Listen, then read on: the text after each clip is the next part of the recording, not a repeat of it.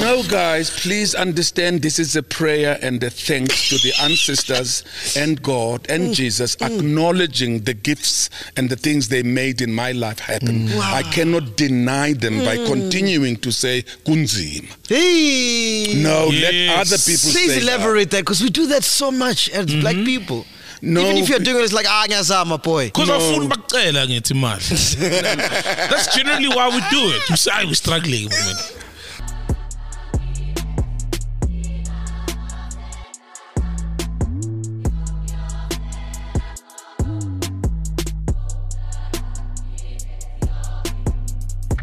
And what do you mean, ladies and gentlemen, welcome to a special, and I mean a special edition of Podcast and Chill. I think our next guest is probably the most high-profile guest we've ever had on the show. Yes, probably the most decorated as well we've ever had on the show. Please welcome Dr. John Kani, the legendary. Legendary. But you said you don't want to be called legendary. You said you want to be called an elder. An elder. What's up, homies? I'm in the house. What a guan? What's going on? I'm in the house, homies. The last time I saw you was on my TV screen when you're doing the KFC ad with Zex Bantwini. Yeah. KFC ad. Yeah. I'm going to know what Zex did. He just asked me that I could do the intro for me in this. I said, fine. Yeah. I don't sing, by the way. Yeah. I don't do things I'm not good at. Yeah. He said, no, Dada, I just want you to talk to me. So I get the script, and I agreed. And I had a great time with that young man. His mind is right on track, and he sees his journey now. Yeah. So he knows where he's going. Yeah. Because there's nothing like trying to wander as a young person, trying to find various avenues, what can work for you. Yeah. They're all not going to work anyway. Yeah. So stick to one and make that one work. So I felt that Zex Bantwini was very focused, and he was clear about his music, his journey, and what he wants to achieve. Yeah. Said, all right, I'll do it for you. No, I love Zex Bantwini. Even his wife, like, great. They've both been on the show, great human beings. Absolutely. And when I watched that video, when he did the opening scene, I had shivers down my spine. It was like, yo, this is beautiful. I got a lot of people that says, how come you agreed? I said, you've never asked me. Nah. Stop saying how come you agreed, but we always assumed you will say no. I said, that's the biggest problem in this country. A film director wants to use John Kani, and everybody says, oh no, you'll never get him, he's too busy. Oh no, you can never afford him. No, it's too expensive.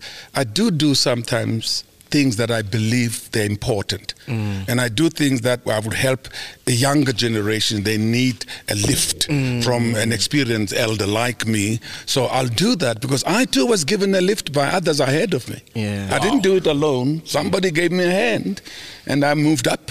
Let's start in 1943. You're born in PE. What was it like during that time? Can you just describe, like, what was going on at that time? Look, it was just towards the middle of the war. Every elderly was taken up to go and train and maybe to support the war against the Germans. And you grow up, and mostly at home is your mom and the grandparents. I didn't know what was going on in 1943. I had the best of time.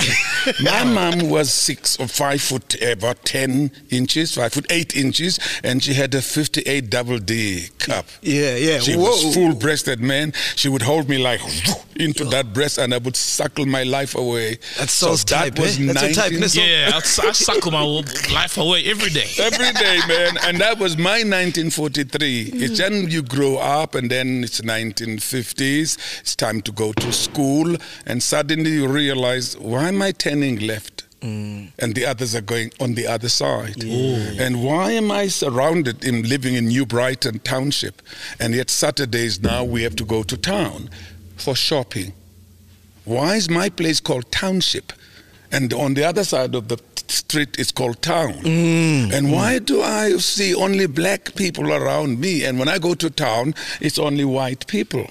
Why does my father make sure that we stop drinking water on Friday at 10? Because we're going to go shopping in town on Saturday. And I found out as I grew up. Why is that? That's very There interesting. were no toilet facilities for black people in the cities. So you had to stop drinking water on Friday? Friday, because otherwise you're not going with him. Because you're going to be sitting there and said, Tata, and my father was 6 foot 8 inches tall. Tata, I want to wee. He said, I told you. And one day I was right in the main street of Gqeberha, which is Port Elizabeth, and in front of a huge OK store. And there was lots of people walking around, and I said to my dad, I want wee. He said, make a rainbow. And I took it out and I made a rainbow onto the pavement. That's hilarious. And everybody stopped, and this guy says, how, Baba? How can you do this? He says, tell him to hold it. Is it true? I read somewhere that your dad was a policeman, right? Yes. And then he actually got arrested or fired because he arrested 2 white people. Yes, they all recruited to the war. Whether they made it to North Africa, some of them didn't. My father did. As they came back because they fought for freedom of the world. So the apartheid government wanted to make sure that all those black people who were in the war work somehow within government structures. So my father was immediately recruited into the police force. And one day he was doing a bit somewhere in South End in Port Elizabeth and saw those 2 young white guys breaking at the back of a jewelry store. Now, the process or procedure should be, he should ask them to wait while he's going to find a phone, no cell phones, to call the police on a white van, to come and arrest these 2 guys. Wow. He wasn't very sober, my dad. Yeah. He decided to put out his bait and stick and then push them and handcuff them. Now, between that area and the Bakkensbridge police station, there's a terminus for black people. So my father did do a show of pushing these white boys to the terminus. And then arrived there, and they had to be released because it was declared a wrongful arrest. It was illegal. It was illegal. It was a wrongful arrest. And about 3 months later, then my father was retired for reasons of health. He worked for 34 years at a different place after being retired for health reasons. He still worked for 34 years up until 1983. That was about 1952, 54. That's crazy. So what does that do to you growing up? Because here's your dad, he's a policeman doing his job, but his job is now illegal because of skin color. When you're young, those things don't matter. You're just growing up. And I got friends, man, in the neighborhood. We're playing dice, we're doing this, others are smoking this. I don't smoke, I don't drink. And one day I was sitting with my friends having fun next to the hedge in a windy day, and the brothers were smoking ganja. Dacha. So we used to call it, it doesn't have a bridge. So if you smoke and you give it to me, I've got to take it to you. It can't go that way. Oh, okay. Right. So I'm standing there, and the dude next to me is going, hey, John, pass it over. I'm taking it to give it to you, and my uncle standing in front of me. Oh, wow. He says, I have seen it with my own eyes, and I'm going to tell Ubuti. So now I go home, my father's waiting with a huge belt. You smoke dacha? And my uncle says, I saw him. I said, no, Dada, there's no bridge. I was taking it from this guy, giving the guy on the other side. My mom came to my rescue. He said, no, I know John doesn't smoke. I do his washing. I've never found a stub or anything. He doesn't smoke. So my mom saved me from a whipping with that belt. Wow. So they used to whip you? What you talking about? Spare the rod, spoil the child. We didn't even have a phone. Who are you going to call? Are you going to call the social workers? Which one? Doesn't exist. What would he use to hit you, your parents? What would they use? Oh, my dad would use a belt. Yeah. My mom used the dishwashing cloth, which is splintered at the end. And when it's wet? And it's wet. And as you make the turn, you don't even notice it. And she says, stop it. And you go, shh. I know that one. Yeah. Oh, look, we knew we messed up. No, you knew you messed up, and you would expect to be spoken to. Yeah. But they didn't whip every day. No, they did this talk to the child. Why are you talking to me? I'm not listening. I want to move. So I don't know what children today do, because my sons have children, and they talk about you must talk to the child, you must engage the child, you must be, explaining these things, allow them to make up their minds. There's assault and punishment. We were not assaulted by our parents. We were punished. Yeah. And the punish was meted like within one or two little chip, stop it.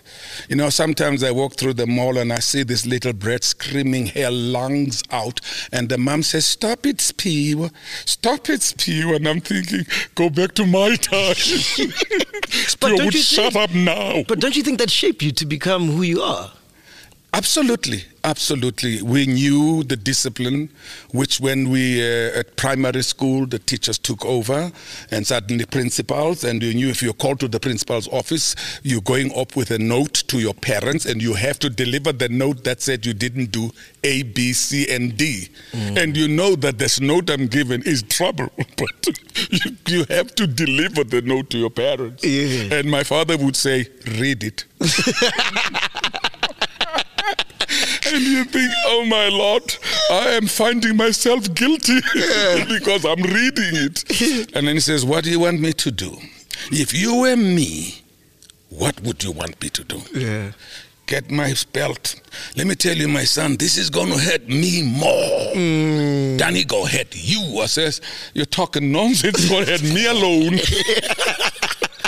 Oh, wow. But those were the great days. And to mix that, then there was also the apartheid situation. The township, the police, the raids, the passed laws and all that. So we got in Port Elizabeth, especially at where I come from, we got sort of politically conscientized at a very early age. We were experts in throwing a stone at the passing van with a curve, and it hits the window with the white man driving, and we all sit there as if we're singing hymns, and we try with children. And we used to love to do that. Wow. So those were apart from the school days and the township, but we also had to deal with the apartheid, sort of managing the lives of black people in the township, pass laws, and we had what was called a passbook, which our fathers called a dom book, you know, where it dictates where you could be, influx control. It was very introduced nicely. This passbook is going to make sure that all the jobs that black people can have in the white city of Port Elizabeth are only restricted to the people who were born in Port Elizabeth. Wow. So that other black people who come from other towns cannot take the jobs that were meant for you people. So this passbook is going to make sure that you people are looked well after. And also, if you get lost, this passbook will state in there that you stay at 51 Chekisa Road, New Brighton, so you could be in Port Elizabeth. It didn't say that if you don't have the book on demand, you go to jail. It didn't say that if my girlfriend visits me from Cape Town, she gets to jail and I get to jail because we've broken the 72-hour visit permit. It didn't say that I can't get this job in another town because I'm supposed only to work in Port Elizabeth.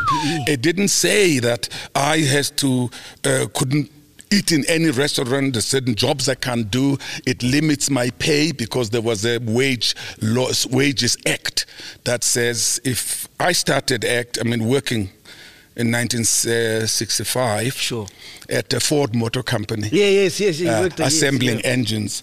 When my car stalls, I don't open the bonnet and fix my belt. Cheers. I fix the engine. Hey now. Have you ever seen that? No. The car stalls, man, and we the call dude AA. opens. The dude opens the bonnet and he fixes his belt. You fix the fan belt. I go to the fan belt. You know, so we do the same job. It's an assembly line. Nivo, who is white, will get about, let's say, 750 rand a week. And then the colored guy will get about 150 rand a week. I'm on 22 rand a week. That's structured by the law. I can't earn more than a colored. I can't earn more than a white. So when I went in the 60s and 70s into acting, it became like a revolutionary. Yeah, because suddenly now I can earn what I want to earn. And I would be paid what I am negotiating.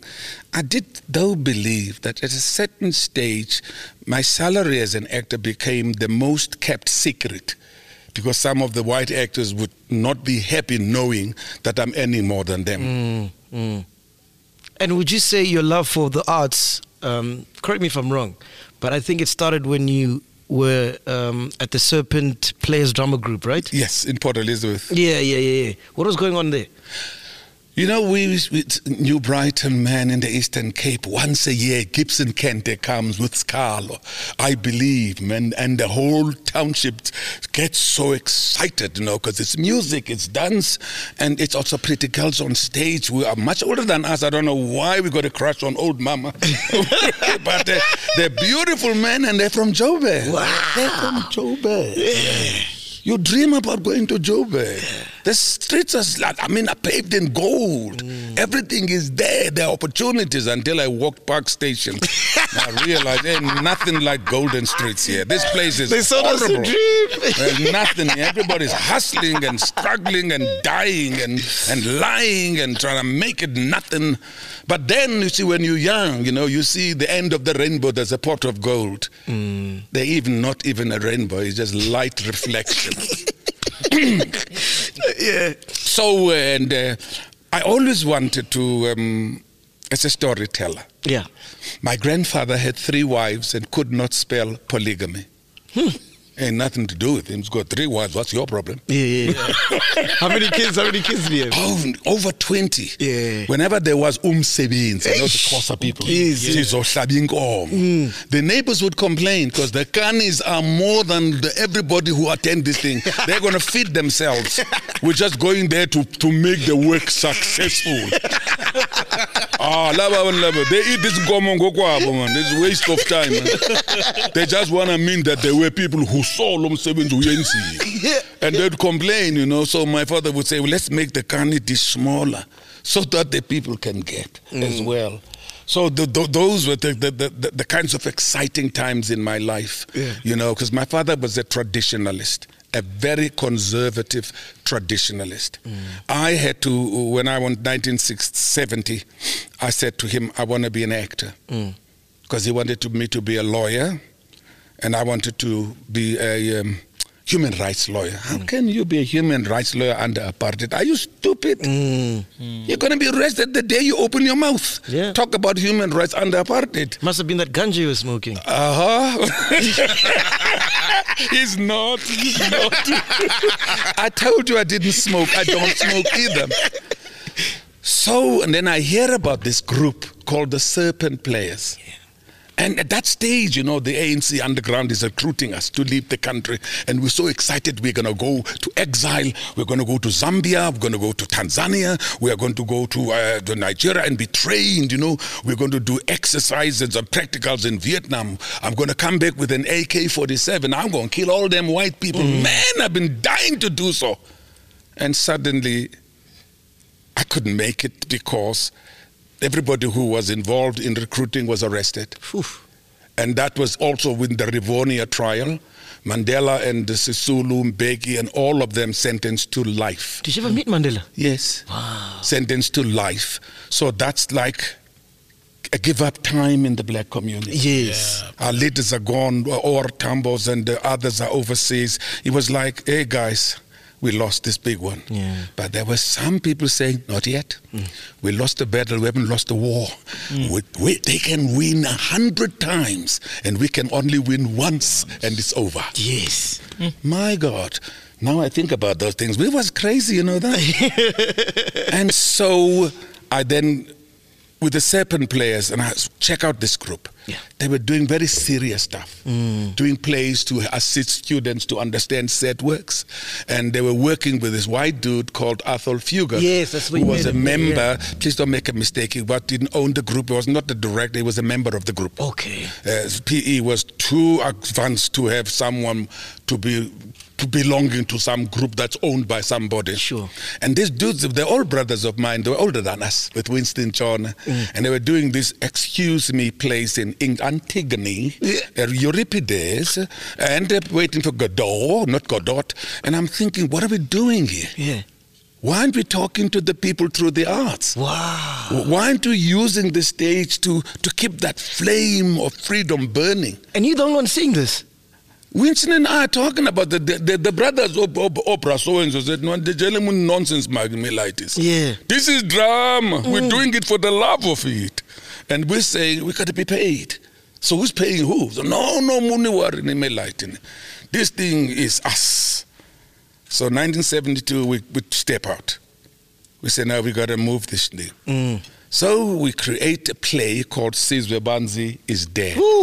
Yeah. And now we got this thing, Winston and I, we put it in a very private hall, and then white people walk out. Because they said this was not drama, it was a political meeting. Oh, wow. And suddenly the police took interest in our work. And didn't you get arrested? Yeah. Detained many times. You know when the cells of the door of the cell close, your great escape with Steve McQueen filters out of your head. You ain't getting out of that door. It's 6 inches thick, and it goes. That's it. Take your shoes off and sleep until day open. And aren't you like, you know what, no more arts. I don't want to get arrested. What is all of this? I'm not even getting paid. If you live in the 60s and the 70s, if you're not arrested, there's something wrong with you. We're beginning to suspect you. Why are you with us? Why are you doing all the shit with us and you ain't get in there? Snitch.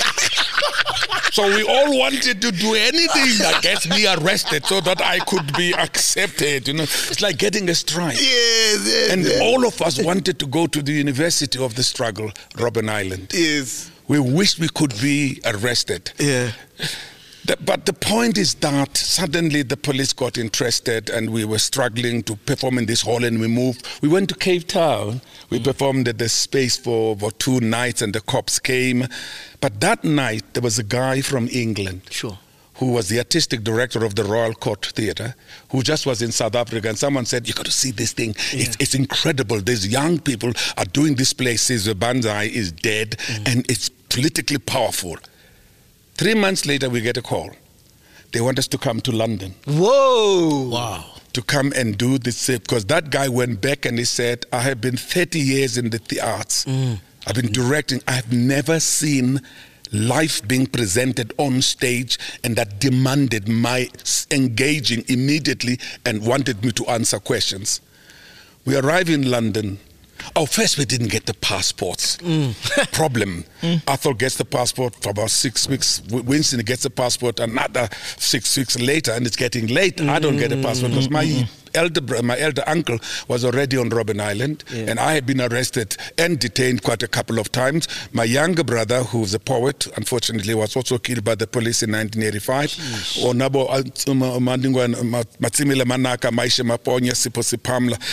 They were what we called the poets of the struggle. So I knew I wasn't going to get a passport because my name was on the political list. But suddenly I get a call that, okay, you can get your passport. The passport arrives, and then the South African passport was green. This thing they gave me is brown. Outside is written travel document. So I'm thinking this is a bit of a problem because I've seen Winston's passport. I've seen Arthur Fugari's white passport. I open it. Nationality undetermined. Hey. I had to apply through the Ciskei or Transkei homeland to get that citizenship. Only then will I be given a South African passport. That is wild. I said I will never apply to be a citizen of a piece of land inside the country I own. Yeah. So that was my rejection of the Bantu stance. In fact, in Sizwe Banzi, we use a very, very, very strong word. We have said this whole independence of Ciskei and Transkei is shit. But in isiXhosa, Simply put. in isiXhosa. So now, Matanzima wasn't very pleased with this. So we got arrested. But let's first go to London. We open in London. Wow. First time in London. Hey, when you walk in the streets of a free world, man, you walk like this. You're looking at buildings. They're just a mukhu, man. Anybody can see this is just arrived, man. You know. And suddenly one night, at the end of the 7th performance, we are told, very hush-hush, there are some people who would like to talk to you. They are waiting for you in that restaurant. Right now. So Winston and I think, okay, let's go. And then someone stands up and says, this is O.R. Tambo. Wow. This is Adelaide Tambo. This is Robert Gesha. This is Dingiswai. This is so-and-so. And I'm thinking, I'm meeting the future government of my country. Wow. Even though they are nothing at the moment. And in that presence, and the old man said, you know what, John and Winston, in this play, you have explained what we've been trying to tell the outside world about the evils of an inhumane system called apartheid. You did it in 90 minutes on stage, and everybody knew what we've been trying to say. We thank you, my sons. It was almost like we won the Oscar. Yeah. Crazy. Yo. To be acknowledged. And isn't that the play that almost ended your life? Yes. Oh, no, that's later. That's later. That's later. That's in the 70s. That's the 80s became more rough, yo. The Boers were not smart and nice anymore. They were realizing that the international community was changing. People were beginning to support the struggle of black people in South Africa. The anti-apartheid movement, the disinvestment, the sports isolation, things were biting to the white sort of apartheid government, and they wanted to obliterate any form of resistance within and outside the country. In the 85, there was what we called the directive from O.R. Tambo in Dar es Salaam, and it says education, liberation now, education later. Yeah. And we thought, this is dangerous, man. At that stage, my son did Standard 3. We're all great, whatever now, it would be great. Grade 3 times, 3 years in a row. They start grade Standard 3 towards June, July, September, boycott, no more. And then they go back next year to do again the same standard, no more. Until we managed to get some information through so-and-so and Bra H and Bra X and Bra Z. I don't even know those brothers now, but I knew them underground. Yeah. And that we got to clear this. Otherwise, this is what we call a political suicide. Our kids cannot be without form of education. Otherwise, they're going to be part of a pool of unskilled labor for the apartheid government. So we had to negotiate with the comrades for kids to get back to school. That was my biggest mistake. Sure. Because I was involved in the formation of the Port Elizabeth PEP Corps, Black Civic Organization. I was a founder member, and I was also going all over the world. I mean, shooting a movie in Tanzania, shooting a movie in Kenya, shooting a movie in Zambia, and the brothers coming to visit you. You know, that was the most frightening thing, is to go to a country and the resident refugees of the MK or South African don't talk to you. It means that they're not sure about where you are. So when you get this message, you know, that I was filming in Zambia, and we told that there are people who want to talk to you. I said, well, yes. No, if you don't want to talk to them, we're going to tell them to go. I said, no, I don't know who they are. If you tell them to go, I could be more trouble at home. So I went around, and there was Thabo Mbeki, Sure. Nzo Alfred Nzo, and Toga Mlonyi. We used to have the Freedom Radio. Yeah, we used to listen to the Things Go Better with ANC. Used to be Things Go Better with Coca-Cola. So they changed it. Things Go Better with ANC. And they met me there. And I asked Thabo Mbeki, I was doing a movie called The Hit with John Thor and Karen Black, a Hollywood dinosaur. She's an incredible woman. Wow, and I said, will you ever come back home? Will we ever win this struggle? Yes. He said, John, we will win. We will come back. We will govern. Wow.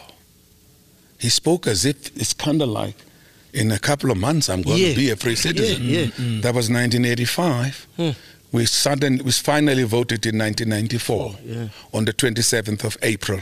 And I reminded him when he was president. Oh, yeah. I said, you remember I met you?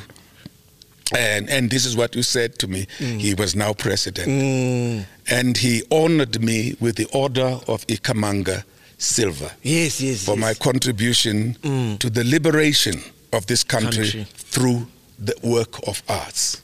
Before we carry on, why were you stabbed 11 times? What transpired? Well, it was 1982. Yes. 82. I've just come back from Zambia. Okay. And I had, when you come back from overseas, the police will pick me up all the time, the security. Okay. And they would ask questions, did you meet this? Did you do this? What did you do this? Sometimes we'd be even arrested for an article, someone reviewing the play. And that person says that this is the most potent political statement to come out of the apartheid regime of South Africa. I didn't write that. It's a critic that wrote that, and I would be questioned. And Thabo Mbeki said to me, I know when you go home you're going to be detained. Okay. If you say you did not see us, they know you did. If you say you never met us in exile, it's not true, John. They know you did. So you have to, one truth, but that piece of truth, yes, I met them. Now, when we talk, we're not going to tell you about the operations of Umkhonto weSizwe. Where are we bombing? Where are we crossing? Who are we going to do this? So even I don't know that, John. That's another operation under MK. So you have nothing to hide having met us. Right, so when you come back, then the security police already know. So I said, oh yeah, so you come from Zambia? Who did you meet there? I said, Thabo Mbeki, Alfred Nzo, Tozamile Bota, and I could see Ruben Marx stunned by this truth that he did not expect. Because he wanted me to deny so that he could then further interrogate. So to put it out there, and what do they say? They say, no, they'll come back one day when the country is free for everybody, black and white. So I get a call from Percy Qoboza. He was to be the editor of The World. He used to love his whiskey. He says to me, John, this coming June on the 16th, was a Thursday, can you disappear Monday and just stay underground? I said, why? He says, my nephew, who was recruited in Broederstroom outside Johannesburg towards Rustenburg, they've been trained there and they've got a list of people to assassinate on this date. So I said to him, because he said my name was there, I said, you got to give me the other names. Otherwise, I'm going to be in my house, and if they kill me, it will be your fault. So this young man had to give Percy Qoboza a few names. That was Dr. Motlana, Winnie Mandela, Bishop Tutu, John Kani, Stanley Khan. My God, I made the list. You're talking about where it's dangerous. I am saying I made the list. What you talking about? I made the list of the most dangerous people that need to be eliminated. Yes. And of course, I went to my cousin brother, who lives in Kenton-on-Sea outside near Grahamstown. I stayed there for a week, and everything was fine. So it's gone. Yeah. And you told the others as well to hide. Of course, everybody was on that list. So you saved Winnie Mandela's life? No, everybody, Percy told everybody. Okay. Yeah, Percy said, because his nephew said, he said, I'm not going. If they kill me, it's your fault. You'll tell me who else. He said, well, I can tell you all the names that I have. I don't know the others. So I was on that list. So I said, okay. Then later, a month later, I'm on my way to see my dad with my wife. And suddenly, I used to drive a car, and there are lights behind you, or there's a car following you. You make a left turn, it makes a left turn. You make a right turn, makes a right turn, and then you drive straight to a police station. Or go to a place where there are lots of people. Just stop there amongst the brothers, and and then that car goes. But sometimes it was going where you were going, was not necessarily following you, but you couldn't take a chance. And for once, just early evening, 7 to 8, there's a car behind me, and I didn't think about it. I mean, I got careless. Yeah. I didn't think about it. So we're going to a T-junction. Yeah.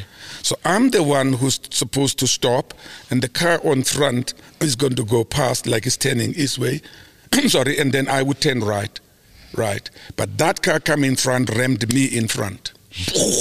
And the car at the back rammed me at the back. And I thought, my wife, get out. Get out now. Get out, just get out. And then I think it was about 15 to 20 seconds. And the only thing I heard was Kanhana is do it. And What does then, that mean, translation? Of course, let's go is dead. Oof. 11 stab wounds, and I'm just lying there. And then when they left, my wife came back.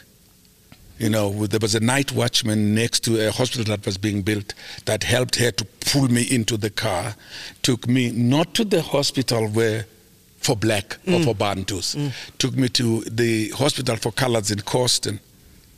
And then we got there, and the nurses were like, wow, do you know who this is? This is John Kani, he's a star. Oh my God, move him here. And there's a young white doctor who was in charge of the trauma center that evening. He says, what's the commotion? He says, this guy's famous. He said, oh no, I don't want the media here. I don't want no media here. And disappeared. So my wife said, go back to tell my parents what had happened. And they all came and they're looking for me. They can't find me. They're looking, they can't find me. During her absence, apparently the security forces or the people who wanted to kill me went back to the spot and found that I wasn't lying there. Yes. And started to search for me from neighboring hospitals. And then when they arrived at this Livingstone hospital, they went through the 5 floors and you couldn't find me. Yes. And they left. That white doctor, avoiding media, hid me in the a ward for infectious diseases. Oh, wow. So they wouldn't walk in there because Yeah. they don't know what they're going to get there. It was going to be politics and the truth that was going to be infectious. Ooh. So I made it. Here am I, and we're having fun. Have you spoken to that white doctor since? I don't know who he is, and nobody remembers him. Wow. I searched for this young man and said, what date was it? Because when I finished after 12 days in ICU, I got out with pressure bandage and on my eye and at my back. I was supposed to do a movie. So I got in the plane. I went to do the movie. We rewrote the script. Wow. That during an accident I'm driving a tractor, I fell on a donga. And that's where the stitches and That's crazy. to integrate in the character. Yes. And that's what I did. What's the name of the movie? The Grass is Singing. Wow. Yeah. That incident, is that where you lost your eye? Yes. Jeez. Yes. Oh, I'm trying to digest all of that in. Oh, man. look. For me, those were the hoops and the jumps and the obstacles that I faced in my life. They don't define who I am. 100%. And I don't want them to be like, oh, Yes, oh my yes, God. Yes, yes. Oh, no. I moved on. I've done more damage than that to other people. And I ain't talking. I'm not snitching. All right, cool. So having fought for the arts in SA, right, with the apartheid system and everything, what do you think of the current landscape of South African arts right now as it stands? As being one of the 4 founders. Artists of the 60s and the 70s and the 80s were driven by a double passion. Excellence in the arts and also to contribute towards the giving black people a better life. We were literary and enlisted within the struggle of liberation. People like Miriam Makeba, Hugh Masekela, Jonas Gwangwa, and all those people who were Letambule, Kaifa Semenya, and we were all part of that movement. Zakes Mukai, Joe Gumede, the Manhattan Brothers, who couldn't come back. Some of the guys who went with Ipintombi and stayed, and we became part of the international struggle against apartheid. So whatever we did as artists, there was that drive. There was an added passion and added meaning. 1994, we're now part of something called democracy. Yeah. And I'm trying to write a play, but I'm trying to understand what happened. I fought for liberation. Sure. I fought for freedom. I fought for the land. And I ended up with democracy. Can someone explain to me what the hell is democracy? Because it ain't giving me back my land. It's not giving me back what I'm owed. It's not, it's not healing my anger and my scars. Of course, we did have the TRC, Truth and Reconciliation, which was organized by the leaders. And I use the word elder because I demand respect. 100%. Those were the elders, and they demanded respect from us. We couldn't question them. Why not trials? Why not charge the people for the apartheid and the evil and the murders they did? Why do we go for reconciliation? I forgive you, and that's it. But we couldn't voice those feelings because they were elders. And you have to respect. We had to respect. Now, after 94, when I wrote Nothing But the Truth, which is the play that was questioning forgiveness. Okay. And I was saying, I want to know who shot my brother. In the play is my son, but it was my brother who was shot in 1985. Yes. But in Nothing But the Truth, I'm making my brother. I said, no. But there's truth and reconciliation. I says, that's not the point. I want him arrested. I want him tried. I want him found guilty. Justice. And I want him to be sentenced for 1 day in prison. And when he's in prison for 1 day, I want him to ask me to forgive him. I will. That's it. But that did not happen. Right. So then that's where my art went. So I found another avenue instead of being protest. Sure. You know. So when you look at today's landscape, what is the passion? What drives? Is it excellence, pursuit of excellence? Is it the green pack? Is it making money? The bag. Is it fame? Is it celebrity and being known?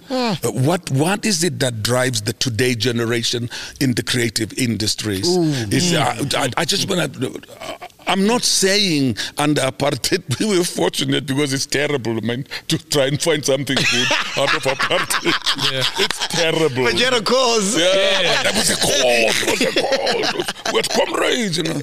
I don't say that, but I do see the sparkle of credible diamonds among the youth today. Name them, please. Oh my Lord, you can go to Selomake Kancube, Vusi Kunene, Sebahodi, you can go to the youngs, Abo Mutsabi Chelele and Tati Mushesh, and there's so many of them that are in the creative industry and they're writing on Neo Mutswanyang as one of the leading directors within the television series, and there are many of them that are making it, and they are going through the difficulties of a non-industrialized profession. Sure. No, the arts are not like a job. People still think we're doing it because it's entertainment. You know, in 1975, I win a Tony Award on Broadway, and William Morris Agency calls me in, and he says, now you're a Tony Award winner. This is a passport to work anywhere in the world without applying for permits or anything. Yeah. Now you have been on the level of star. You will never be below the title in anything you do, and your name will always be starring John Kani. Now, we want you to know that. You're not listening to me. My agent said, I want you to know that. You're a brand. You're a money-making commodity. So be part of the finance discussion. No more now. Wow. Are you excited because I got a part? Now we're talking about... Yes. Well, how much are we talking about?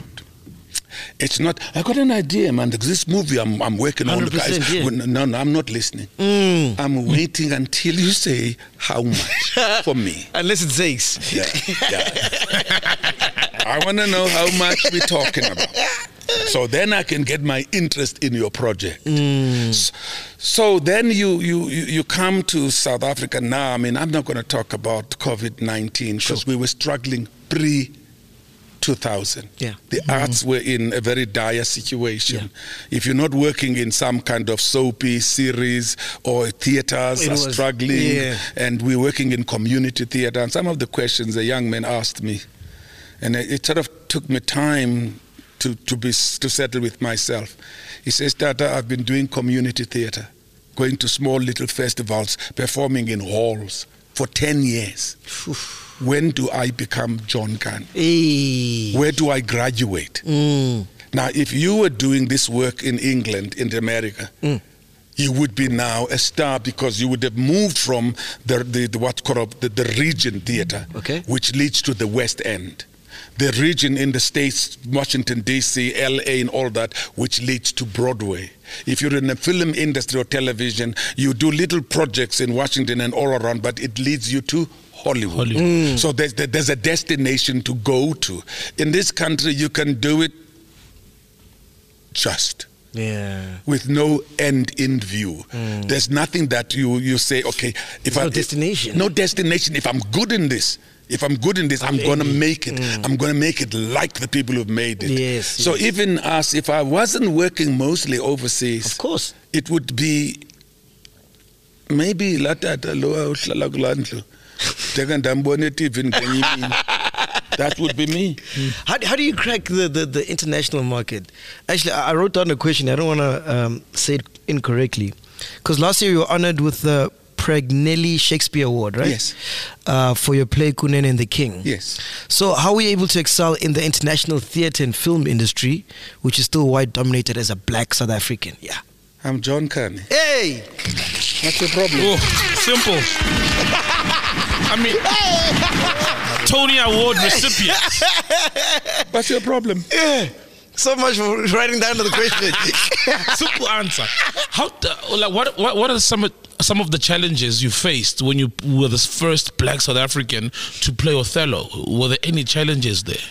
Look, of course, South Africans, and sometimes even certain countries abroad, always play this role with a white actor with a lot of makeup. Yeah. You know, and because it's the most powerful role in Shakespeare and King Lear, of course, and all Macbeth and the other roles.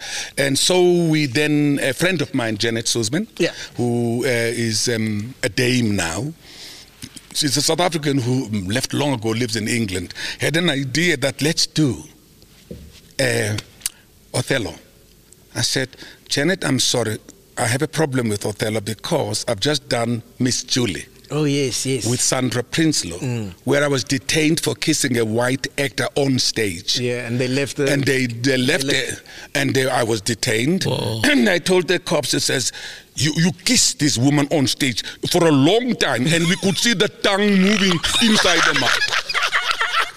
And I'm saying, no, it was her tongue. No, she kissed me. Yeah. Nonsense, bro. Yeah. So I knew Othello was going to be a problem, you know. But again, there was that little naughty. There's a kid in me that still want to be in the struggle. Yeah. And I'm not pushing him too far away. That curious kid that wants to take it to the edge, that wants to move it to the envelope and say what can happen. I hate safety. I don't like being comfortable. Whenever I get to that space, there's something I'm missing. You know, something. If I'm thinking like I'm not thinking about my wife's going to dump me, it means that I got to be nervous. I got to, well, hello, darling, are you fine? You got to be aware to that and awoke to what's happening around you. Yeah. So we did this play, and on my way to the theater one day I got detained. Oh, God. I didn't mind being detained. I just hate the quietness of a stupid cell and me trying to work out that they're going to kill me or not, or when will I be released. I mean, you torture yourself with these questions when you're in detention. You're trying to think, what did I do? I met those young people we did at MNG. They must have snitched on me. They were responsible for my arrest. You know, you do all those things. So the question was, again, I had to kiss this lady on stage. It was played by Joanna Weinberg, who's now emigrated to Australia. Beautiful actress, you know. And we would do this love. And what was now... why we've seen the productions, there's no kissing and smooching and holding a titties like that. And I said, you see, sir, the greatest actor in the English actor is Laurence Olivier. When she played this role with Maggie Smith, there was a problem.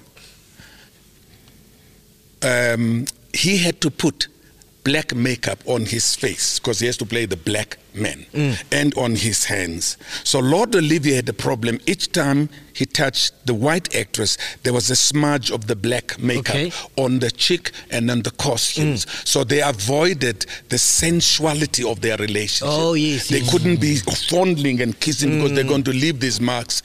I don't have that problem, sir. Drops mics. So I didn't have that problem. It doesn't move off. Yeah. It stays here where I want it. So before you were John Kani, did you have any complications, any struggles trying to crack the international market?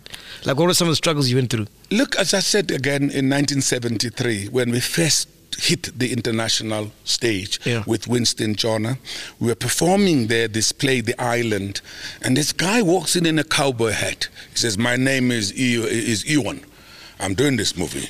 and I'm having Richard Burton, Roger Moore, I have Richard Harris, I have Hardy Kruger. I'd like you two to be in my movie. I said, oh my God, here we go again. I'm going to make you a star. Who the hell is this twit? People tell you so much in this industry that they're going to do this, and these things don't actually happen. You find yourself telling your friends, now we're working on a project, we're going to Paris, and you don't leave, and their friends think, hey, you're still around. So we forget about this. And one day I get a call in New Brighton in Port Elizabeth. This guy wants to talk to me. He's at the airport.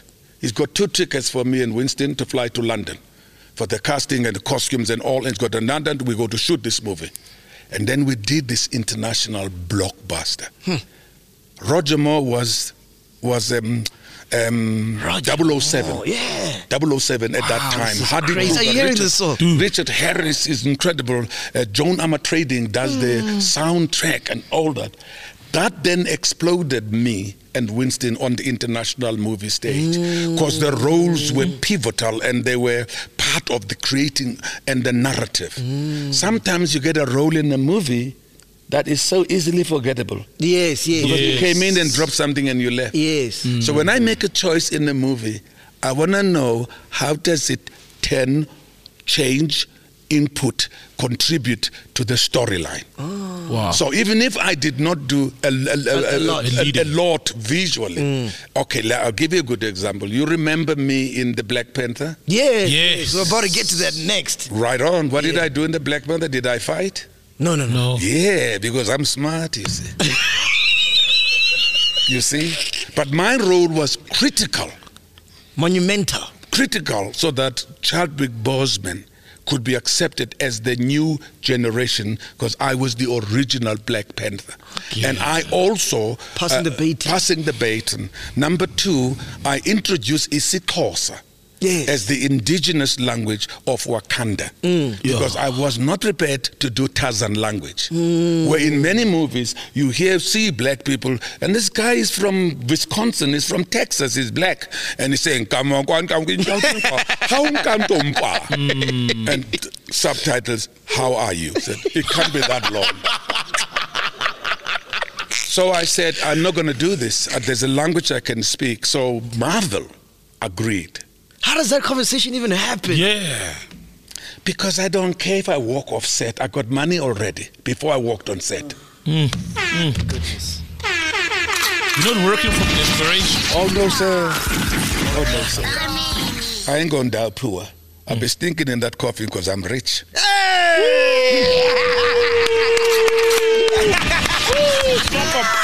Drop a horn, No, guys, please understand this is a prayer and a thanks to the ancestors and God and Jesus, acknowledging the gifts and the things they made in my life happen. I cannot deny them by continuing to say, kunzima. No, let other people say Please elaborate that, because we do that so much as black people. No, even if you're doing it, it's like, ngiyazama boy. Because that's generally why we do it. You say we're struggling. No, you got to set the rules of when you can help. You got to set the rules and say to your family or to your friends, look, if I keep giving you, I'm going to join you in your poverty. I'm only able to survive because I'm making it, and I'm going to help you when it is necessary. The point that I'm making, was said by a friend of mine. And I said, we were talking, I went to visit Port Elizabeth, and I said, hey, kunjani bro? One said, I'm fine. Kunjani bro John? I kunzima my life, but no tata. Uthixo uzoyithatha le nto sekunikile ukwazi ukuthi kunzima truthfully. Acknowledge the gifts from the ancestors and acknowledge the assistance you get from your community who see your work, who wish you well. Acknowledge that and accept it and be blessed with it, and then encourage other people to work harder to make it, and like you've done. So if you keep saying, hey, no, things are hustling, well, no, I'm not hustling, I'm working. Yo, man, I needed to hear that, bro. Yeah, bro. Sure. Also, you do never not recognize the success you've achieved, because nobody else is recognizing it except you. They're telling you you're making it, so tell them I am making it. Did you ever suffer from imposter syndrome? No. What is that? No, you It begins with me. It begins with what I see in me. It begins how I am happy with who I am now, where I am now. Yeah. Am I where I thought I would be at 79? I'm in the center of my universe. This is exactly where I saw it in 1965. This is where I will be.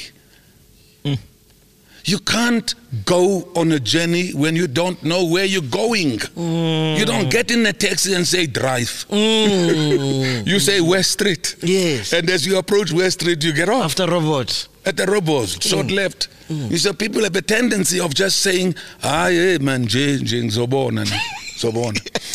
My son, Atando, does his first job. I think he was paid about 40,000. Sure. And I'm saying, wow, how much did they pay you? Yeah. 40,000. Says, so how much do you have? He said, I just told him, no, I want to know how much do you have? He says, 40,000. I says, when is your next job? He says, I don't know. I says, that's exactly how much you have. You don't know. Because this money you get now has got to last until the next job. When you don't know the next job, so the money must last until I don't know. You get me? Yeah. But if I do know that after, I'm doing this one, I'm finished with it, I'm going to direct some students in a production, and I'm also Tell them this one, the movie you're talking about. He's just going to go chill with Adam Sandler. And Jennifer Aniston? Yeah. Oh, wow. Yeah, in Paris. It ain't a biggie. Wow. No, we started in January. End of December, I was in Hawaii. We shot in Hawaii. Then we shot in London. Then we shot in Paris. I came back from Paris to do this play. Yeah. Here. And this interview, yes. For this one, yes.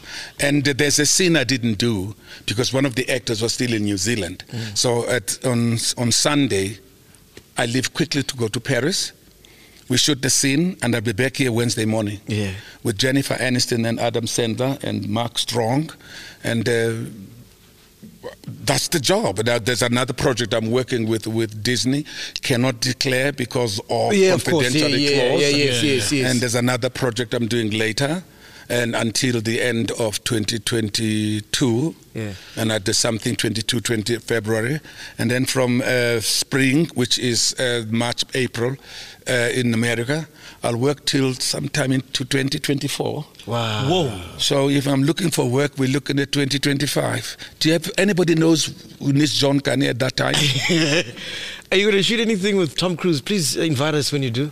Yes, please. We've got a story to tell him, man. Yes, please. Look, Guy, they're different genres. I, as I told you, look, I'll be 80 next year. I can't be jumping out of Eiffel Tower. I can't be jumping out of Abu Dhabi buildings, Dubai buildings. He does his own thing. I do my own thing. Let's talk about international productions versus local productions. What can we improve? We need a strong gatekeeping.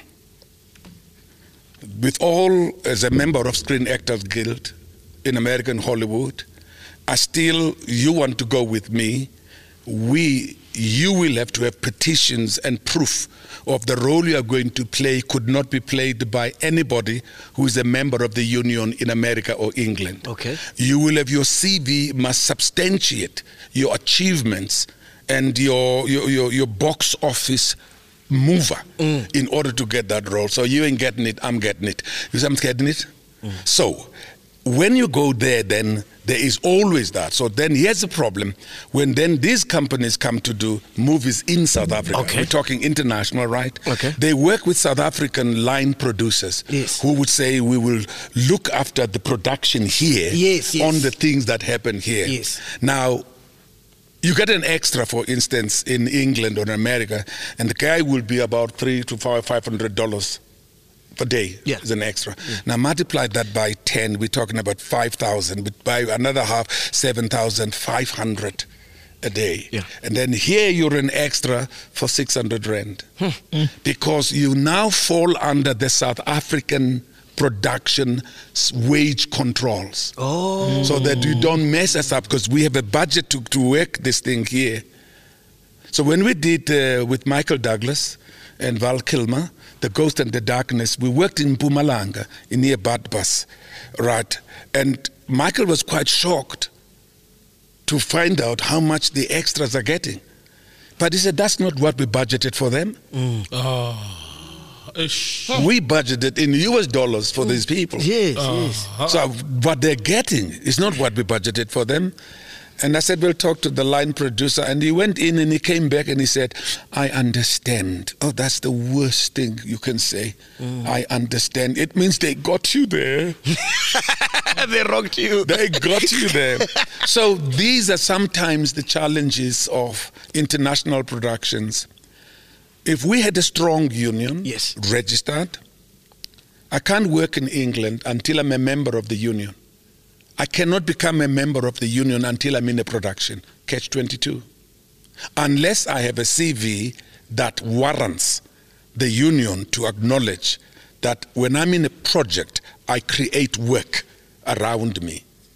Me being in a movie, Denzel being in a movie, Tom Cruise being in that movie, there's hundreds of people who get employed. So he's an industry maker within the profession. So Tom Cruise can work anywhere. And that's the difference, right? So when then South Africans come and work here, we are in support at sort of minor, non-meaningful roles. We fill up the journey of this wonderful star coming to work in Africa because the setting is good for Africa, because we also the cheap labor. There's also cheap technicians and most experienced technicians. I mean, they're called the Rookies Union. They're incredible. They're all over the world. I was in Belgrade doing a movie called Coriolanus in Serbia. And a white young boy with part of the lights comes over to me and he says, are you right, Brajon? I said, you come from South Africa. No one in Serbia is going to call me Brajon. Belgrade Brajon. No. He says, yeah, I left South Africa about 5-8 years ago because I had permit and I worked in England. So I'm now working the tech side. So that's why I joined this crew. You see, so South Africans are very experienced and very passionate about the work. I mean, people used to say in England and America, why do South Africans always want to do something serious and are passionate about it? You know, I said, because that's who we are. And the overseas love that, you know. Love that. I mean, when you see like Black Coffee, I mean, doing this shit there, man, and they can see him. They can see him. It's what he oozes. Because he knows that I mess up. I'm not messing up for myself. I'm messing up for a generation coming behind me. That door of opportunity that opens, bro, step in. And please don't close it behind you. Because there's someone waiting to come in. As Kevin Spacey said something so beautiful. When you take the elevator to the top floor of success, as you step out, please press G. So it goes back down. Down. So that at least there's someone who's going to get the lift behind you. But what we do, bro, we just get out of the elevator and move on. And they say they break the elevator so it doesn't work no more. Mess up all the buttons. Hammer them.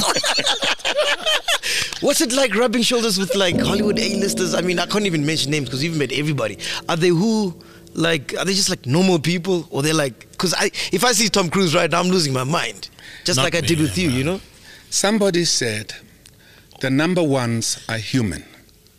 The problem are the wannabes, who still have just tasted fame in their last project and want to show that I'm in it now.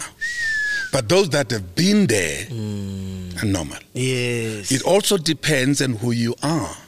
If I step on set of Captain America, Civil War, the director and the producer comes down and says, ladies and gentlemen, we're honored to have this great South African actor, Dr. John Kani. This is the director, that's lighting, that's theater. If you're not me, you just go straight to your trailer and get ready for the next scene. Just like that.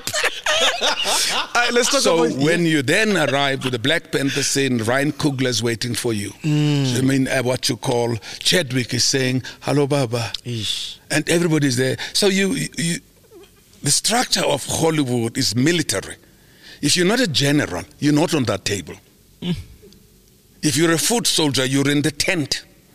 I can't help you. I'm in the top. So I ain't gonna invite you to come to the general's table. I ain't messing up the routine. So is that how you treated even Atandwa on set there? He knows exactly where he is. Know your place. But I do say, that's my son, Yes. come Yes. sit next to them. Beautiful. I will do that because Van Vuren and the Bottas and the de Klerks have done it so much for people we think they should know. Mandela once said, why when another schoolman gets a post in government, you do not complain because the Minister of Transport is schoolman.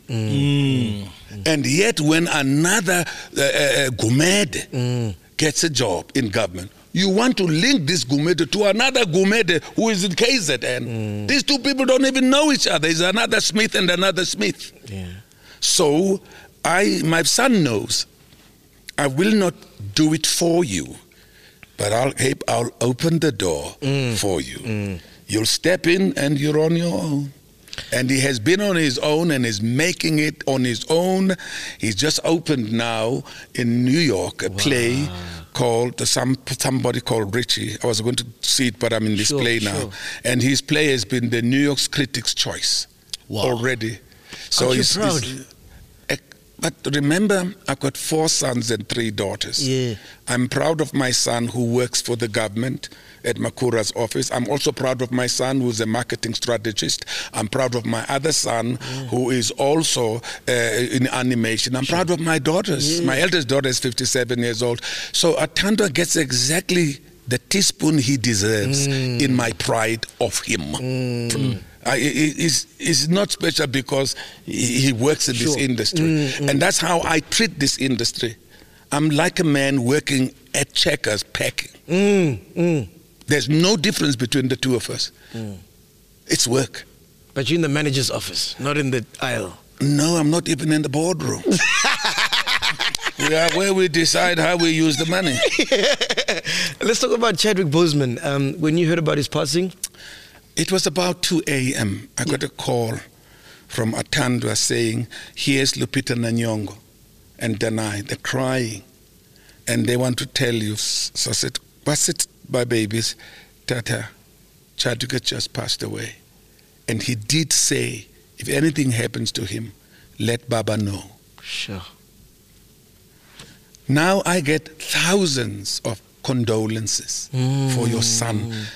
First I started explaining, now my sons all are alive. Even Atandwa is alive. We're talking about my son in the storyline of the Black Panther. And they still send more deeper sympathies. I said, shut up. Thank you.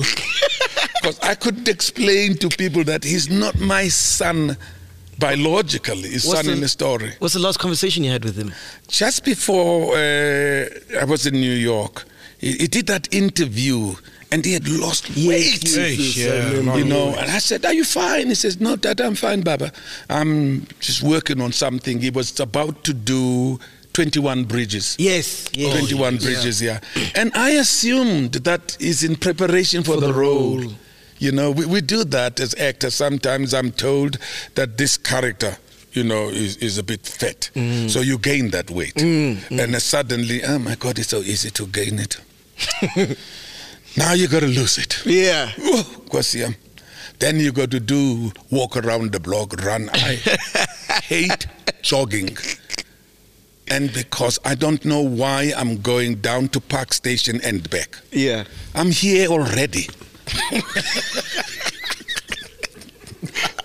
My wife always wants to kill me.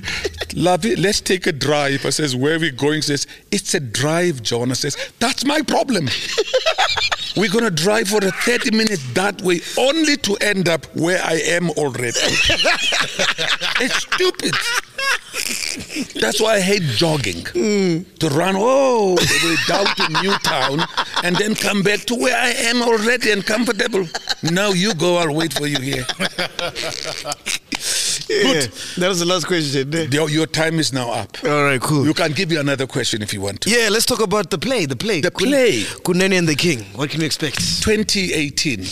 I'm doing The Tempest with Sir Anthony Sher in Stratford, in the home of Shakespeare Wedding, the Royal Shakespeare Company. Yeah. And I say to him, I've got an idea. I want to write something, but I want you to be in it. I come home and I'm thinking, 2019, 25 years, we're celebrating democracy. 25 years, this country did not collapse. It didn't end up in civil war. The parliament didn't become a hung parliament. We didn't become a banana republic. We made it. But then I do my research. I ask, brother, what are you celebrating?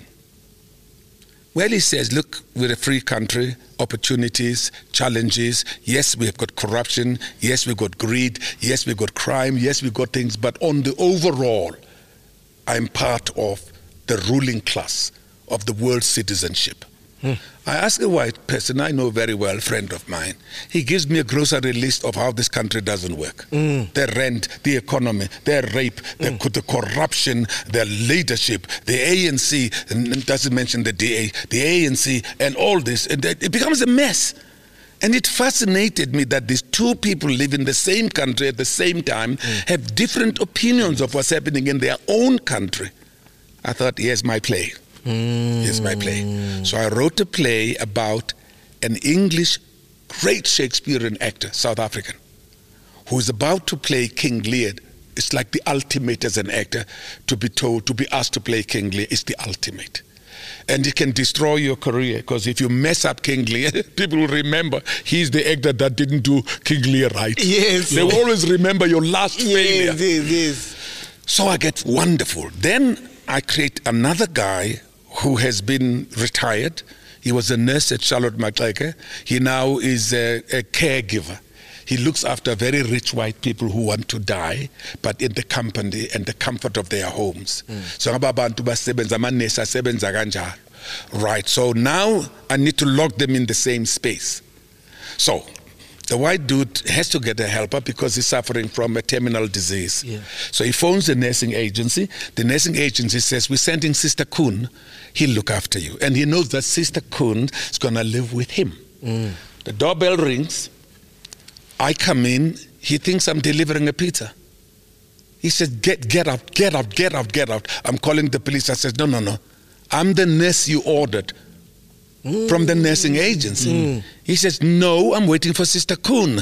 I said, no, not Sister Kun, Sister Kunene. That's me.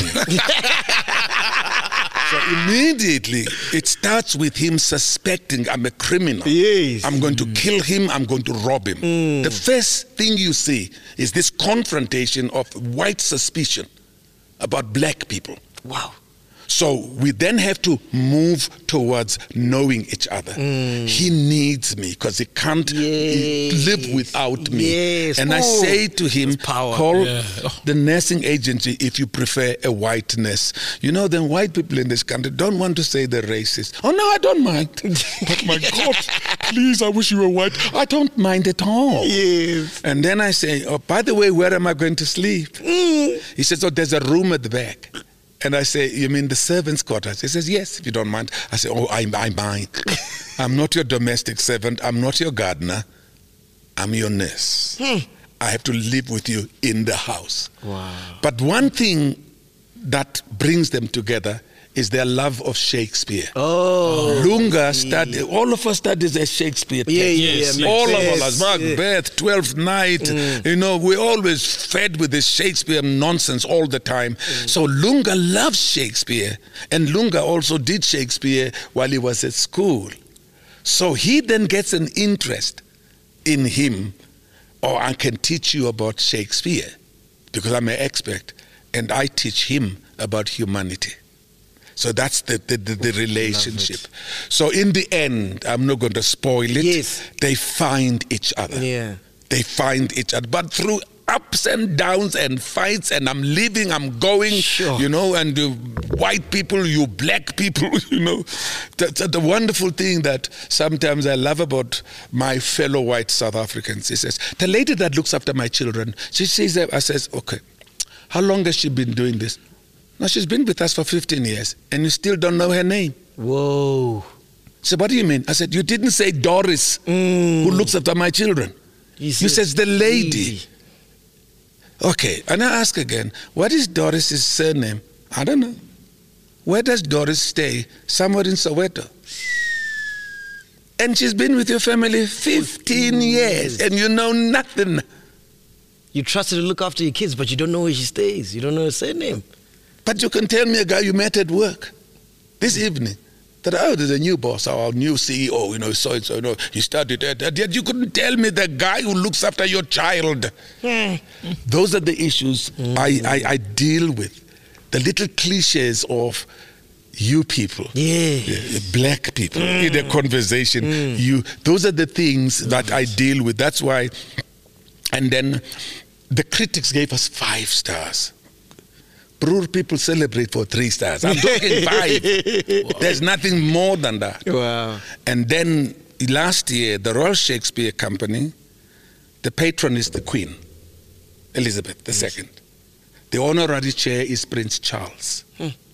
The jewelries are made by Pregnell Jewelry Company. They presented me with the Pregnell Shakespeare Birthday Award, number 21. First black, first non-English, first out of England. Wow. Yo. When they sent this award, I got a call from OR Tambo Freight, giving me the price I have to pay on the value of this golden thing. I said, excuse me, I'm not buying it. It's given to me as an award. From the Queen. And they say, well, we need a letter from the Pregnell people that says this is a gift. Otherwise, we're looking at 15 to 25,000. So I asked them to send the letter, and I receive it. And it's at home. And then last year, the Royal Shakespeare Company celebrates 60th anniversary. The critics tried to choose 10 top productions in 60 years. And Kunene and the King was in that 10. Wow. We're chilling with royalty here, Tom. Oh, yes, sir. If I was in England, I'd be Lord Kani. Hey, Lord Kani. Not even Sir John Kani. Lord Kani. In closing, we always ask our guests this. What do you want to be remembered as when it's all said and done? A good father, a good husband, a good neighbor, someone who saw the pain of his people and reacted and did something about it. That's it. Perfect. So, you got a question? No, I'm good. Covered everything. Before you go, we need to, we've got an intro on the show. Yes. So, because we love your work, we love your voice, we're going to exploit you right now because you can't say no, the cameras are rolling. We don't have buckets of KFC. We're asking if you could do this intro for us, if you don't mind. Just this intro, just read over it onto the mic there. From Henda. Henda. Okay, right. Which one? Henda. You are now entering a space for black history, a voice for the voiceless. The Habinga on the line revolution. A marriage of chillers and platform that will last longer than it girls' marriage. Welcome to Black Excellence. Do not fear, for if you do, just sip on some grandeur. And if you still do, ask ourselves, what would Mapapunzi do? Phakama chilla, ixesha lifikile. Ungoyiki, even if when they ask you, awusabi yini? Do not fear. If you do, just say, Anistivi. This is the medicine of censorship. This is the pill. Which one is that one? Podcast and chill. Hey! Brilliant. Hey, ladies and gentlemen, Dr. John Kani. Thank you so much. Oh, that was amazing, man. Really appreciate it, man. We out here, podcast and chill. Podcast and chill. Thank you so much. You gotta